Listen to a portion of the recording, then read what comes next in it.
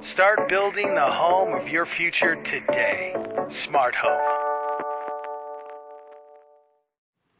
In our day and age, Satan has declared war on the family. That's why I think this series is so important as we're talking about marriage, relationships, parenting. Satan has declared war on the family.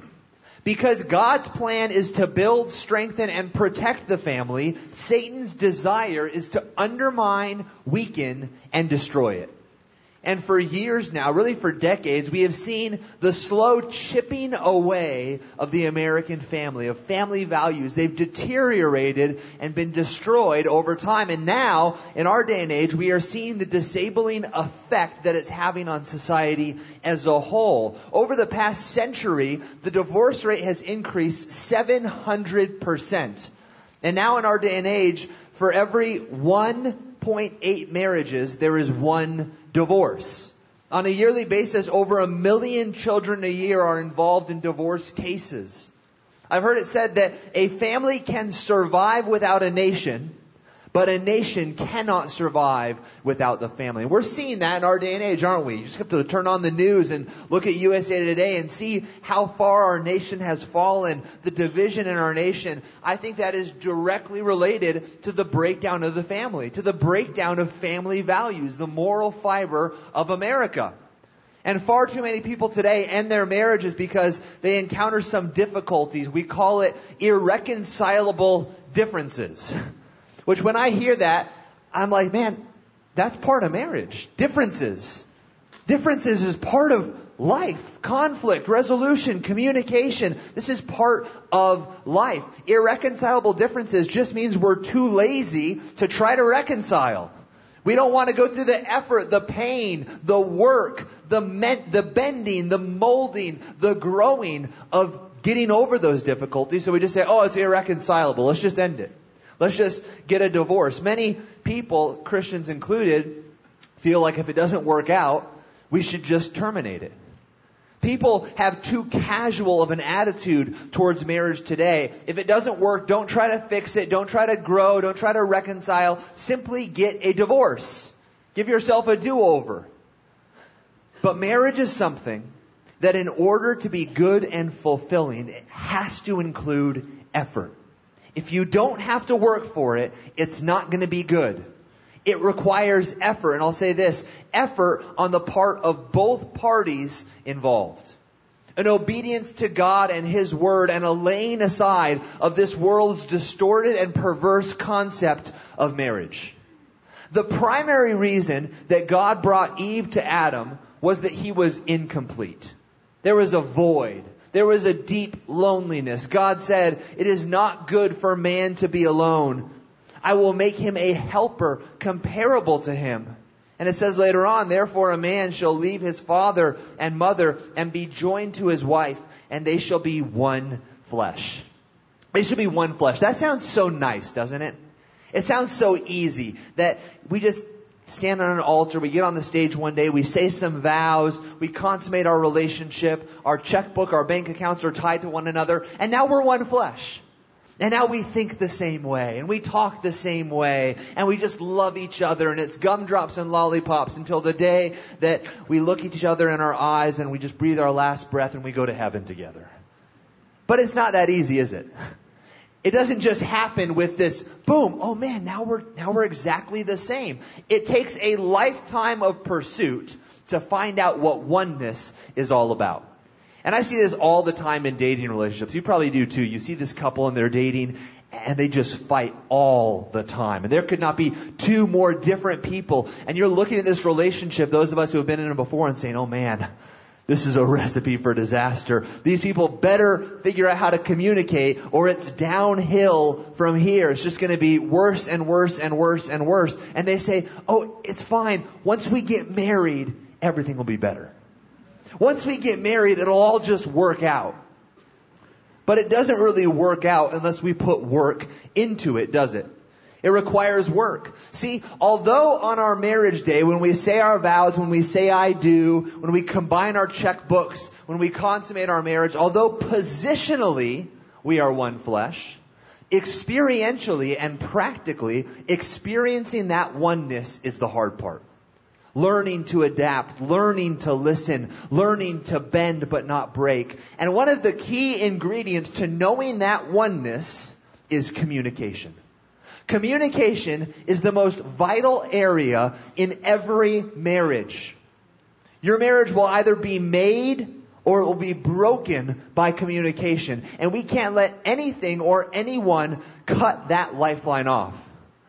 When this is ignored, it will have detrimental effects on your marriage. And by the way, this is important not just in a marriage relationship, but in any relationship. If you don't have strong communication, your relationships cannot survive. Malachi 12:13 says, "The Lord has been witness between you and the wife of your youth, to whom you have been faithless, although she is your companion and wife." The word companion means one who you are united with in thoughts, goals, plans, and effort. Let me ask you, what does it take to be united to someone in thoughts, goals, plans, and effort? Communication. It takes communication. It takes, at times, conflict. And it breaks my heart to see that many men and women don't really have a close friendship with their spouses. They live in the same house, they have sex together, they have an intimate relationship, but they don't have a friendship. They don't really like being around each other. Look, when you go hang out with your guys, when you go running with your girlfriends, you should be thinking, man, I wish my spouse was here. Yeah, it's fun being with them, but my best friend, my confidant, the person who I really want to spend my time with, my spouse, I wish they were here. They should be your best friend. And it's unfortunate and unscriptural that too many of us aren't friends with our mates.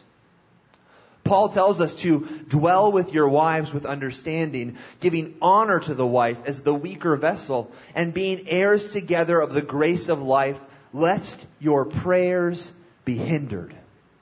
Whoa. To dwell means to be aligned to.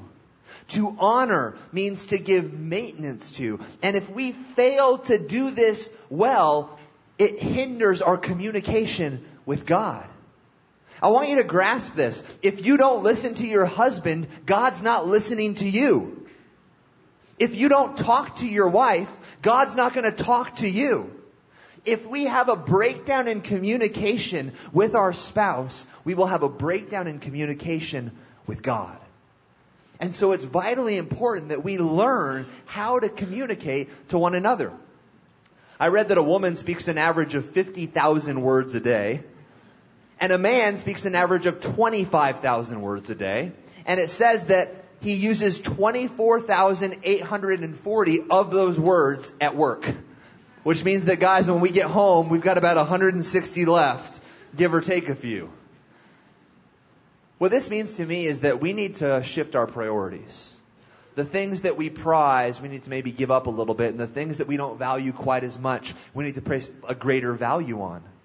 Leaving father and mother also means giving other things a lesser priority. Your business, your career, your house, your hobbies, even your church work. Many wives feel like their husband never listens to them. And many husbands are reluctant to open up and communicate, believing that they're going to be judged or nitpicked. Outwardly, everything might seem all right, but inwardly, there's a strain that is brewing that will ultimately erupt. And many of us have had or are about to have a communication breakdown. And that's our title this morning, Communication Breakdown. We need to learn how to communicate biblically. And today we're going to be looking at Ephesians 4 and 1 Corinthians 14 for what I believe is the quintessential blueprint for how we are to treat and communicate all who we encounter. See, the verses here that we're going to be looking at in Ephesians and 1 Corinthians, they're not specifically about marriage. As a matter of fact, they're not really about marriage at all. They're really about communication in general, how we communicate to and how we treat every single person that we come into contact with each other, the person next to you, the person behind you, the person in front of you. It's about communication basics. But guess what? Your spouse is part of everyone. Your husband or your wife is your brother or sister in Christ. And I'll say this. I wish that I would have known the things we're going to be talking about today. I wish I would have heard this message when I was 18. When I was 15, I wish I would have known these principles when I was much younger, because it would have saved so many friendships and relationships that I've lost. It would have eliminated so much pain and heartache in my first few years of marriage if I would have known how to apply these things. And so this is applicable to you, whether or not you are married, or even if you never plan to be married, this is applicable to your life. But this is especially important if you are married. Because if you can't communicate with your spouse properly, how do you think you're going to be able to communicate to anyone properly? See, your husband or your wife is supposed to be the closest relationship that you have, your closest earthly relationship. So if that's going to falter, other relationships will as well. In our text, we're going to learn how to prevent breakdown and also how to repair breakdown by looking at a list of communication don'ts and communication do's. And I'm going to make you a promise if you make a promise to me. If you promise to listen to this and apply this, if you promise to hear these words and take them to heart, I promise you that if you put these principles into practice in all your relationships, you're going to see unhealthy conflict and communication issues all but disappear. I promise you. That will happen. And that's why this weekend we need to have receptive hearts to the Word. Like pliable, tilled up soil, ready for the Word to be planted into our hearts. Because if the soil is filled with roots of bitterness, then that seed will be choked out. Maybe you're sitting here right now and you say, you know what, Nate? It's all good and great, but my spouse can't change. My communication can't get better. You don't know what our fights are like. You don't know the kind of things we've said to each other. There can't be any true growth. There can't be any true life in our relationship. Those are weeds of bitterness in your heart. And so right now, before we dive into the Word, we need to ask the vine dresser to pull those weeds out of our lives and to give us tender, fertile soil for the Word to be planted. Because guess what? Those lies are Satan whispering to you. And so we need to ask the vine dresser to silence Satan so that we can be receptive to his word. Do you agree with that? Let's open in prayer. Lord, we want to come before you right now and ask you to do some weeding. We have weeds in our lives, weeds that were put there by relationships, weeds that were put there by conversations and fights that we've had with our spouse. And Lord, we realize that we can't get to any true growth unless we first do some weeding. So we ask right now that you would go through our hearts and you would pull out any weeds of bitterness so that we could hear these words. They would be planted in our hearts like a seed, and they would bring forth new life and new growth, not just in our relationships with our significant other, but our relationships with everybody, our mothers, our fathers, our children, our friends, our coworkers. Lord, do a work in our lives so that we can communicate better and so that we can in turn communicate with you better. In Jesus' name we pray. Amen. We'll turn to Ephesians chapter 4. We're going to read our text, verse 25 to 32. And remember to mark your Bibles as well to 1 Corinthians 13. We're going to read from there in a second as well. Verse 25 of Ephesians chapter 4 says, "Therefore, putting away lying, let each one of you speak truth with his neighbor. For we are members of one another. Be angry and do not sin. Do not let the sun go down on your wrath, nor give place to the devil. Let him who stole steal no longer, but rather let him labor, working with his hands what is good, that he may have something to give him who has need. Let no corrupt word proceed out of your mouth, but what is good for necessary edification, that it may impart grace to the hearers. And do not grieve the Holy Spirit of God, by whom you were sealed for the day of redemption. Let all bitterness, wrath, anger, clamor, and evil speaking be put away from you with all malice. And be kind to one another, tender-hearted, forgiving one another, even as God in Christ forgave you." And now turn to 1 Corinthians 13, and let's look at verses 4 through 7.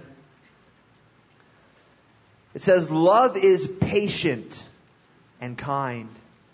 Love does not envy or boast. It is not arrogant or rude. It does not insist on its own way. It is not irritable or resentful. It does not rejoice at wrongdoing, but it rejoices with the truth. Love bears all things, Love believes all things. Love hopes all things. Love endures all things. The first point we're going to look at is how to prevent breakdown. Preventing breakdown. And we see in our texts a list of don'ts. These are things that if we want communication to be effective in our relationships in life, we have to learn not to do certain things. And number one is don't lie. Look at verse 25 of Ephesians 4. It says, therefore, putting away lying, let each one of you speak truth. And we also see in 1 Corinthians it talks about deceit, that we don't want to have deceit in our relationships. Now obviously, this verse speaks of outright deception and lying in general. And that's because honesty is the first thing you need in your relationship, because without it, there is nothing for your relationship to stand on. If you start your relationship out with lies, when those lies get uncovered, there becomes a distrust in how the relationship started to begin with. Because you look at it and you say, man, my love for you, my desire for you was built on falsehood. It was built on things that aren't really there. And so if what you said isn't true, is my love for you valid at all? It begins to cause us to question the relationship. Now, Satan is the father of lies, and if we begin to live a life of falsehood, we will soon forget what is really true or false. We'll begin to have lies that cover lies that cover lies, and it becomes this very unstable foundation that nothing truly great can be built upon. Psalm 101:7 says, no one who practices deceit shall dwell in my house. No one who utters lies shall continue in my presence. Revelation 21:8 says, for the cowardly and unbelieving and murderers and immoral persons and sorcerers, idolaters. Man, I'm just going to let you know that's a bad list to be on. And liars will take their part in the lake of fire. Now, lying includes more than just telling outright lies. The ESV version of this verse says that we should not speak falsehood. It says falsehood, not lying, because falsehood includes a broader understanding of this. Falsehood includes exaggeration. Telling someone, you always do this. Or you never do this. Or you're never going to change. It's an exaggeration. This is a form of falsehood. Another big one is flattery. Saying something nice when you don't really mean it. And I find in relationships this happens most often when you want something or when you're trying to hide something. You want something, you say, oh, you look so beautiful today. You look so great. Oh man, that shirt really brings out your eyes. You're just so awesome. Hey, by the way, do you mind if I get this? And by the way, this isn't just the case in marriage relationships. This can be the case in all communication relationships. Your boss comes in, oh, hey boss, have you been working out? You're looking strong. You're really looking good. And you don't really mean it. You just want what? A promotion. You want a raise. You want something. Or when we're trying to hide something, your spouse or someone in your life gets close to uncovering a truth you don't want them to see. And so you try to divert them by flattering them. Oh, you know what, honey, have I told you how much I love you? You know, I just think we should spend time just looking in each other's eyes. Let's leave this room and go out here on the porch and just gaze into each other's eyes and read scripture to each other.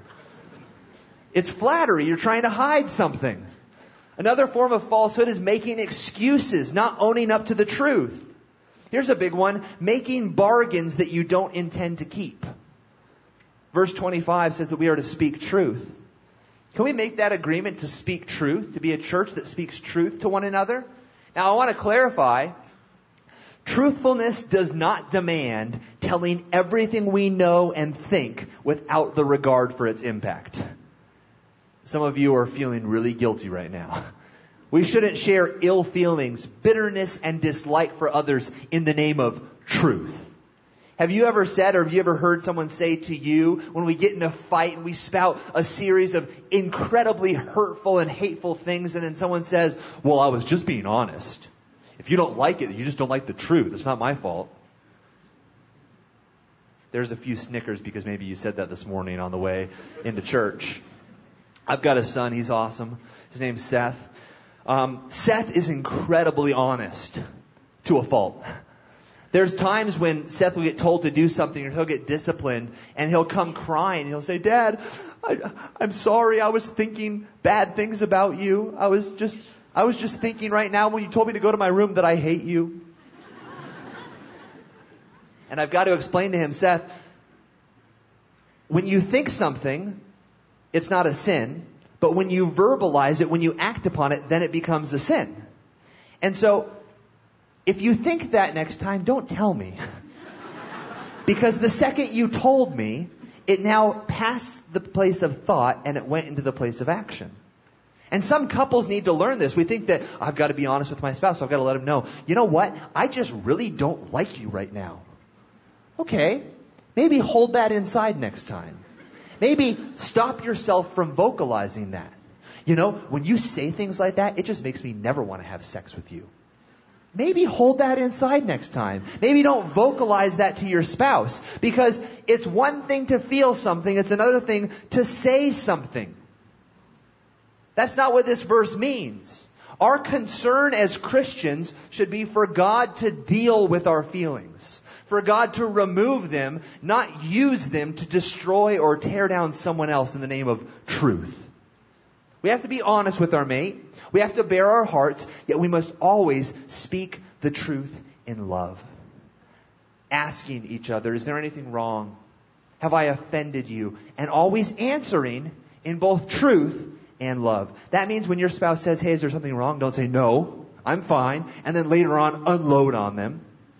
It means when they ask you, hey, is there anything wrong? Say, yeah, you offended me, but I know that if I respond right now, it's not going to come across the way that it should. So give me a minute to process my thoughts, and then let's have a conversation. Speaking the truth in love. Tempering ourselves. Being angry. Yes, be angry, but don't sin. And this leads us to our next point, our next don't in preventing breakdown. Well, we don't want to purposefully share things for the purpose of hurting someone, even if it's true. We also don't want to avoid conflict. So don't avoid conflict, but don't use conflict as a weapon. Look at verse 26. It says, be angry and do not sin. Do not let the sun go down on your wrath. See, there's both a righteous and an unrighteous anger. It's okay to get angry. It's okay to get mad. It's okay to get frustrated. But we have to temper that frustration with patience. See, oftentimes we're not mad enough about the right things. We shouldn't avoid conflict. We shouldn't try to brush everything under the rug. It's okay to fight. Conflict is actually healthy. Conflict and fighting can lead to greater intimacy, to shared goals, to mutual respect and honor. And I see your faces right now. You're like, what kind of fights are you getting into? Because I've never had those. All my fights lead to yelling and screaming and crying. See, conflict can be healthy, but when it leads to bursts of anger, bursts of temper, ranting and raving, screaming and yelling, it becomes a very destructive force. So how you respond to anger, how you respond to conflict is important. Proverbs 18:19 speaks of when we, as humans, can hit someone below the belt. We can hit that secret button. We can do irreparable damage. And it says this, a brother offended, or a wife or a husband, is harder to be won than a strong city. Come on, who can feel me on that? When you say that thing to your spouse that you know is really going to hurt them, how hard does it become to get past that? How much more work do you have to do after that point to win them over? It's harder to win over than Jericho. Man, it's hard to break down those walls once you've put them up in your spouse's life. So we have to be careful. There's nothing wrong with conflict, but there are rules. Be angry, but don't sin. Understand this, no one can wound you like your mate. And no one can wound your mate like you. And those statements are really tied together because when you hurt your mate, you need to understand you're hurting yourself. After all, if the Bible says you're one flesh, that means that when you purpose to hurt your mate, it's self-destructive. You are hurting yourself. You're purposing to hurt yourself. It's sadomasochistic. It doesn't make sense. Has anyone ever been in a fight where you said something you knew you shouldn't have said, but it felt really, really good to say it? Come on, anyone ever been there? I know you. Come on. You guys are liars too. I've done it. I maybe do it too much. And you think, oh, this is really going to get them. I'll hold this card in my back pocket till the very end, and then bam, I'll bring it out and I'll win that fight. And it's going to feel so good. They're going to know they've lost. They're going to know they don't have anything else to say because I had this card in my back pocket. Hey, how well does that wind up working out for you? You're laughing because you've done it this week. It winds up hurting you, doesn't it? Often the damage done to yourself is far worse than the damage done to the other person. Come on, guys, let's bring this into reality. Am I right? Winning the fight isn't worth being celibate for a month. It's not. When you bring out that card and you think you're going to win, it hurts you way worse than it hurts them. We need to temper our anger. Verse 26 says, be angry and don't sin. After you lose your temper and let off steam and feel better, what about the casualties? It continues and it says, don't let the sun go down on your wrath. Don't give place to the devil. Literally, stop giving an occasion and opportunity to Satan, is what it means. When you refuse to settle conflict in a godly manner, you are allowing Satan to speak lies to the other person. You are becoming a microphone and a megaphone for Satan into your spouse's life. Is that what you want to be? A microphone for Satan into your spouse's life? No, I want to be a microphone of God. I want to build my spouse up, not tear them down. I want to make them confident in who God created them to be, not unconfident and feel like they're on shaky ground and that there's no place for them to stand. We need to be megaphones for grace and truth in our spouse's life, not destruction and bitterness. See, as those lies fester in your spouse's life, they will take root and they will spread into bitterness and destruction. I read of a husband and a wife who decided to put Ephesians 4:26 into practice. And so they made an agreement. They said, we're never going to go to bed angry at each other. We're going to stay up. We're going to have a conversation. We're never going to go to bed. We're never going to be mad at each other. 30 years later, someone asked, well, how did that work out for you? And the man replied, very well, but sometimes it was a little rough sitting up all night. Isn't it funny that conflict always seems to arrive at the worst time? Especially at night. Does this ever happen to anybody that a huge fight won't break out? A day will go by, everything seems good, and then at the last minute, right before you go to bed, boom, it just blows up. That ever happen to anybody? This happens to me all the time. I shouldn't say that. This happens to me frequently. Where I'll think we had a great day. I'll think that everything's okay. There's nothing wrong. And I'll turn over and I'll go to sleep. And then right as I'm falling asleep, I'll hear my wife just say something. And she's like, do you even love me?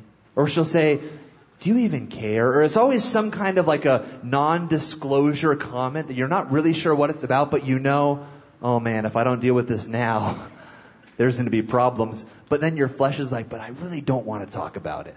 So you can like pretend that you're sleeping and that you didn't hear it. Or you can turn over and say, what does that mean? Does this ever happen to anybody? Where conflict seems to arrive at the worst moment? Look, it's important to understand when the right time is to bring up conflict. We need to be honest with one another. We need to be honest about what's going on in our lives. Deal with it before you go to bed. But preferably at the right place and the right time. Not in front of friends and the kids. Don't air your dirty laundry publicly. Know when the right time is to call a truce and hold off until you're at a more appropriate battlefield. Know when it's okay to say, hey, this isn't over, but this isn't the right time. Let's talk about this here in a minute. And wait till the right time. Don't let the sun go down. Doesn't mean before you leave the restaurant or before you get out of the car. Know when the right time is to hold off. When your spouse asks you, hey, is there anything wrong? Be honest. Don't say no. Everything's fine. Be honest. Have that conversation. Know when the right time. Know when the right place is. Because guess what? 2 o'clock in the morning when you're both tired isn't the right time to have that conversation. Have it earlier. 1 Corinthians 13:4 gives us another view, and it says that love is patient in our text in 1 Corinthians. Love is patient. That is, love is long-tempered. This word is common in the New Testament, and it's used almost exclusively of being patient with people. See, love's patience is the ability to be inconvenienced or taken advantage of over and over and over. Maybe you feel like your spouse takes advantage of you all the time. That they inconvenience you all the time. Remember, Stephen's last words were those of patient forgiveness when he said, Lord, do not hold this sin against them. This is the opposite of us. Lord, enact your vengeance upon them. Lord, they hurt me. Hurt them worse. I read a bumper sticker that said, don't get mad, get even. How many of us have had that sinful attitude towards the person that we're called to love? Wishing pain upon the people that we're supposed to protect. I challenge you with the opposite. Get mad. Get angry. Get frustrated, but deal with that anger in a healthy way. Don't avoid conflict, but don't use conflict as a weapon. The third don't we see is don't be selfish. Don't lie. Don't avoid conflict, but don't use conflict as a weapon. And the third is don't be selfish. Look at verse 28 of Ephesians chapter 4. It says, let him who stole steal no longer. And we see later on in 1 Corinthians chapter 13, it says, love does not envy. It does not insist on its own way. Don't be selfish. This verse deals with stealing, but the core sin that's rooted is jealousy and selfishness. And marriage cannot survive if selfishness exists within it. See, the basic principle of marriage is about relinquishing your rights to another person. It's about giving up what you want for what they want. And I see this happen all the time in people who come into my office for counseling. They say, well, if she just respected me more and said nice things to me, then I'd love her more. And she says, well, if he just loved me more and met my needs more, then I wouldn't say mean things to him and I wouldn't tear him down. And it's this he said, she said. And what happens is they both end up having a miserable life because neither one of their needs are getting met and they both hate each other. I always encourage couples, wake up every morning and say, how can I be the best husband that God has created me to be today? Wake up and say, how can I be the best wife that God has called me to be today? How can I outlove my spouse? How can I meet my spouse's needs? And guess what? If both of you do this, you're both going to get your needs met and you're going to have a healthy, functional relationship that's built on selflessness, not selfishness. Don't look at your spouse and say, they need to be better. Look at yourself and say, I need to be better. So I'm going to grow, I'm going to change, and I'll let God deal with them in the right time and the right place. Love doesn't take, love gives. But the great barrier to this is self. See, we often forget about our mate's needs, desires, and wants because we think first and foremost of ourselves. Case in point, when you look at a photo that you're in, who do you look at first? Yourself. Looking out for number one. Making sure I look good. How's my hair look? James 4:1 says, what is the source of quarrels and conflicts among you? Is it not yourself and pleasures that wage war in your members? Satan said, all that a man has, he will give for his life. Conflicts and communication breakdown in the home are the result of people who are motivated and directed by selfish desires rather than spiritual ones. See, marriage is a lot like a mirror. It reflects. It gives back a reflection to you of yourself. If you don't like the way you look, don't blame the mirror. Blame the Cheetos. Go to the gym. Don't blame the mirror. It's not the mirror's fault that you don't like what you see. If you don't like the way your marriage is, if you don't like the way your marriage looks, don't blame your spouse. They're simply giving you a reflection of yourself. Blame yourself. Fix yourself. Fix, grow, bend, change, mold. And then trust that God will do the same in their life. The love that Jesus spoke of is a love that turns the other cheek.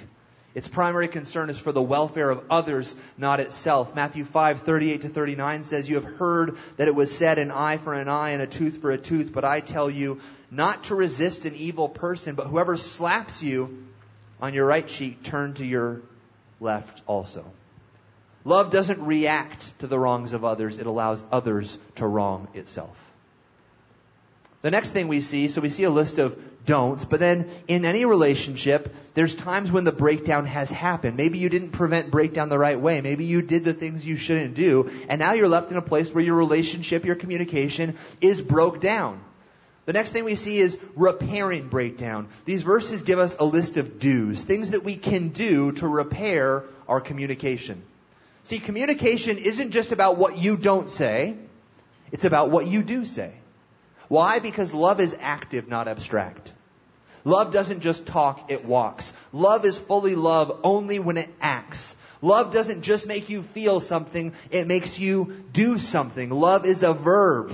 1 Corinthians 3:18, my little children, let us not love in word or tongue, but in deed and in truth.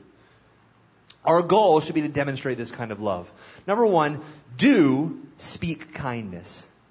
Look at verse 28. It continues where we left off in Ephesians 4. It says, let him labor, working with his hands what is good. Now a principle applies here, and that is this. Use your hands, use your words for good, not evil. It's not enough to just not criticize. You need to build up. Some people say, well, if you only knew what I think and don't say, I'm doing pretty good. If you only knew the things that I could say that I don't say, I'm doing all right. They've got it pretty good because I could say a lot more. Hey, congratulations. You win Spouse of the Year for not saying things that nobody should ever say. Give yourself a gold star and realize that you're still getting an F if you're not in turn saying good things. When's the last time you said, I love you? Or, you're beautiful. Or, thank you so much for what you do and the sacrifices you make for this family. Saying these things not to get something, but simply to say them. Proverbs 31 says that her husband praises her. It says that she speaks words of kindness. In our other text in 1 Corinthians 13:4, it says love is patient. Then it continues on and it says love is kind. If patience will take anything from others, kindness will give anything to others. Or frame it in light of what Jesus said, Matthew 5:40, if anyone wants to sue you and take your tunic, let him have your cloak also. Do they deserve the cloak? No, they're thieves. They took the tunic. They don't deserve the cloak, but give it to them freely out of kindness. When your spouse takes something from you, when they harm you, when they hurt you, don't respond by hurting them. Respond with love and kindness and see how that works for once. If patience has its tunic taken away, kindness will give its cloak away. Kindness is active goodwill. It not only feels generous, it is generous. It not only desires change, it works for it. If love is only learned but not lived, it is a lie. If your love is not lived, it's a lie. Patience tempers anger and prevents you from saying something you'll regret. That's good. But kindness says that it's not enough to just not say bad things. You have to say good things. So let me ask you, what do you say to encourage your spouse? This is a truth that's so fundamental to marriage that it's often forgotten, and it made me realize something. The first thing we often forget is the most simple thing. Let me ask you this. What made you fall in love with your spouse in the first place, with your significant other in the first place? Was it, I knew I loved him when he stopped calling me names and stopped telling me that I was just like my mom? That's when I knew I loved him. Was it, I knew I loved her because she never demeans me or tells me I'm pathetic? That's how I knew I loved her. No, it wasn't the lack of hatred. It was the presence of kindness.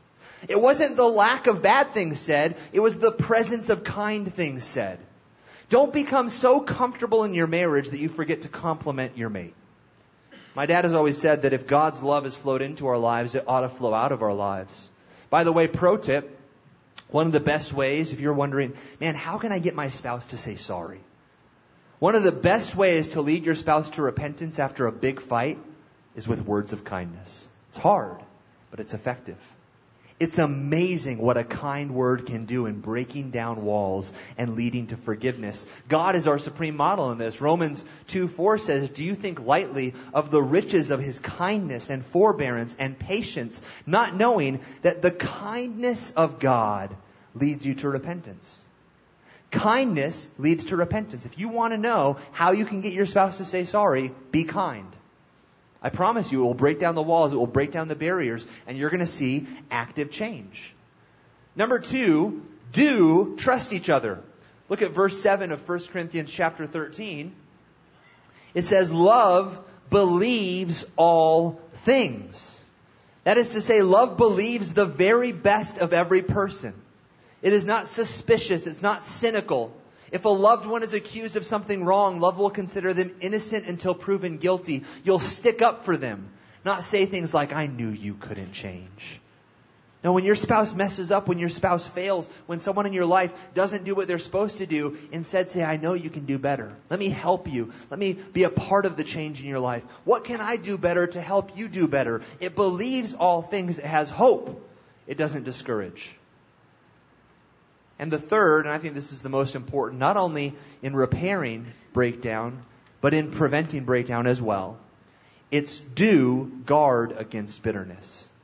Guard against bitterness. Ephesians 4:31 continues by saying, let all bitterness, wrath, anger, clamor, and evil speaking be put away from you. See, the danger is that communication breakdown can lead to bitterness. Whether you've already experienced communication breakdown, you have bitterness in your heart, or whether you're leading to communication breakdown, it will lead to bitterness. Bitterness is defined as a settled hostility that poisons the whole mind. If we fail to communicate properly, bitterness and resentment will settle in. It will poison our mind. It will cause us to think ill of our spouse, and it will spread and it will fester until it destroys. We need to empower one another, not demean one another. We need to amplify love and silence bitterness. Hebrews 12:15 says, look to yourself diligently, lest any man fall from the grace of God, lest any root of bitterness spring up and trouble you. The Greek word for bitterness springing up gives the idea of cutting, pricking, and puncturing. It speaks of a thorn in a garden. It speaks of a continuous, torturous pain that you inflict upon yourself and others. Roots of bitterness grow in gardens left unattended. And each day they go a little deeper and a little harder to pull out. Some people think that because they don't fight, everything is fine. But the reason they don't fight is because they hate each other so much that they just don't talk to each other ever. And they think, well, we're not fighting anymore, so something must be getting better. But in reality, this bitterness is just going deeper and deeper each day. So I want to close by giving you two things and asking a question. How do we keep ourselves from growing bitter? Maybe you're bitter already. Or maybe you see yourself becoming bitter. Or you just want to guard yourself from getting bitter in the future. Well, 1 Corinthians 13:7 tells us that love endures all things. Love refuses to give up. It refuses to surrender. It refuses to stop believing or hoping. Love will simply not stop loving. And there's two things you can do, two practical things that you can do to defeat bitterness and to endure all things. And if you do these things on a daily basis, you're going to see your bitterness diminish and your love grow. And that is consider and compare. Consider. Consider the people in your life through the eyes of Jesus. As Jesus lay dying, his concern was for the murderers rather than himself. He said, Father, forgive them, for they don't know what they're doing. Let me ask you this. How can you expect to receive forgiveness if you refuse to give it? How can we expect those who are in the darkness to see the light? You wouldn't get mad at a blind person for bumping into you, would you?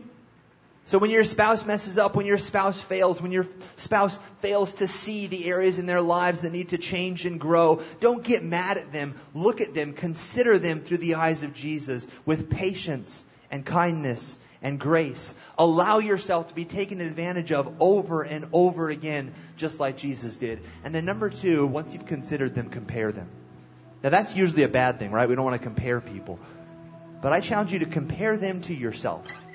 Think about the sins that you've committed. Not just outwardly, like you can see in your spouse, but also inwardly. The things you've thought about them. The things you've wanted to do. The words you've said in your mind. Look at your sins, outward and inward, and you'll realize that your list outweighs theirs. If I were to offer you $1 for every sin that you could point out for anyone in the world, both outwardly and inwardly, who would you choose? Yourself. If you were a good investor, you'd choose yourself. Because you know the most about yourself than anyone else. The point is that as you compare your spiritual bank account to the world's, you realize that you're more spiritually bankrupt than anyone else. You realize, like Paul, that you're the chief of sinners. And as you realize that you're worse than anyone, it becomes much easier to love and forgive anyone. If there is one thing that should clearly characterize marriage, it is love. So I challenge you today. go home, on the car ride home, at lunch, ask your spouse this question. Do you feel loved? Do you feel loved? Before God, admit your sin. And to your mate, apologize for what you've done wrong. And then both of you agree in prayer that you want God to transform your marriage. And you're going to start to do certain things to help that happen. May God help each and every one of us to be loving Christians, to have loving marriages, and for this to be a loving church. Do you agree to that challenge? We hope you enjoyed this special service from Calvary Church. How will you put the truths that you learned into action in your life? Let us know.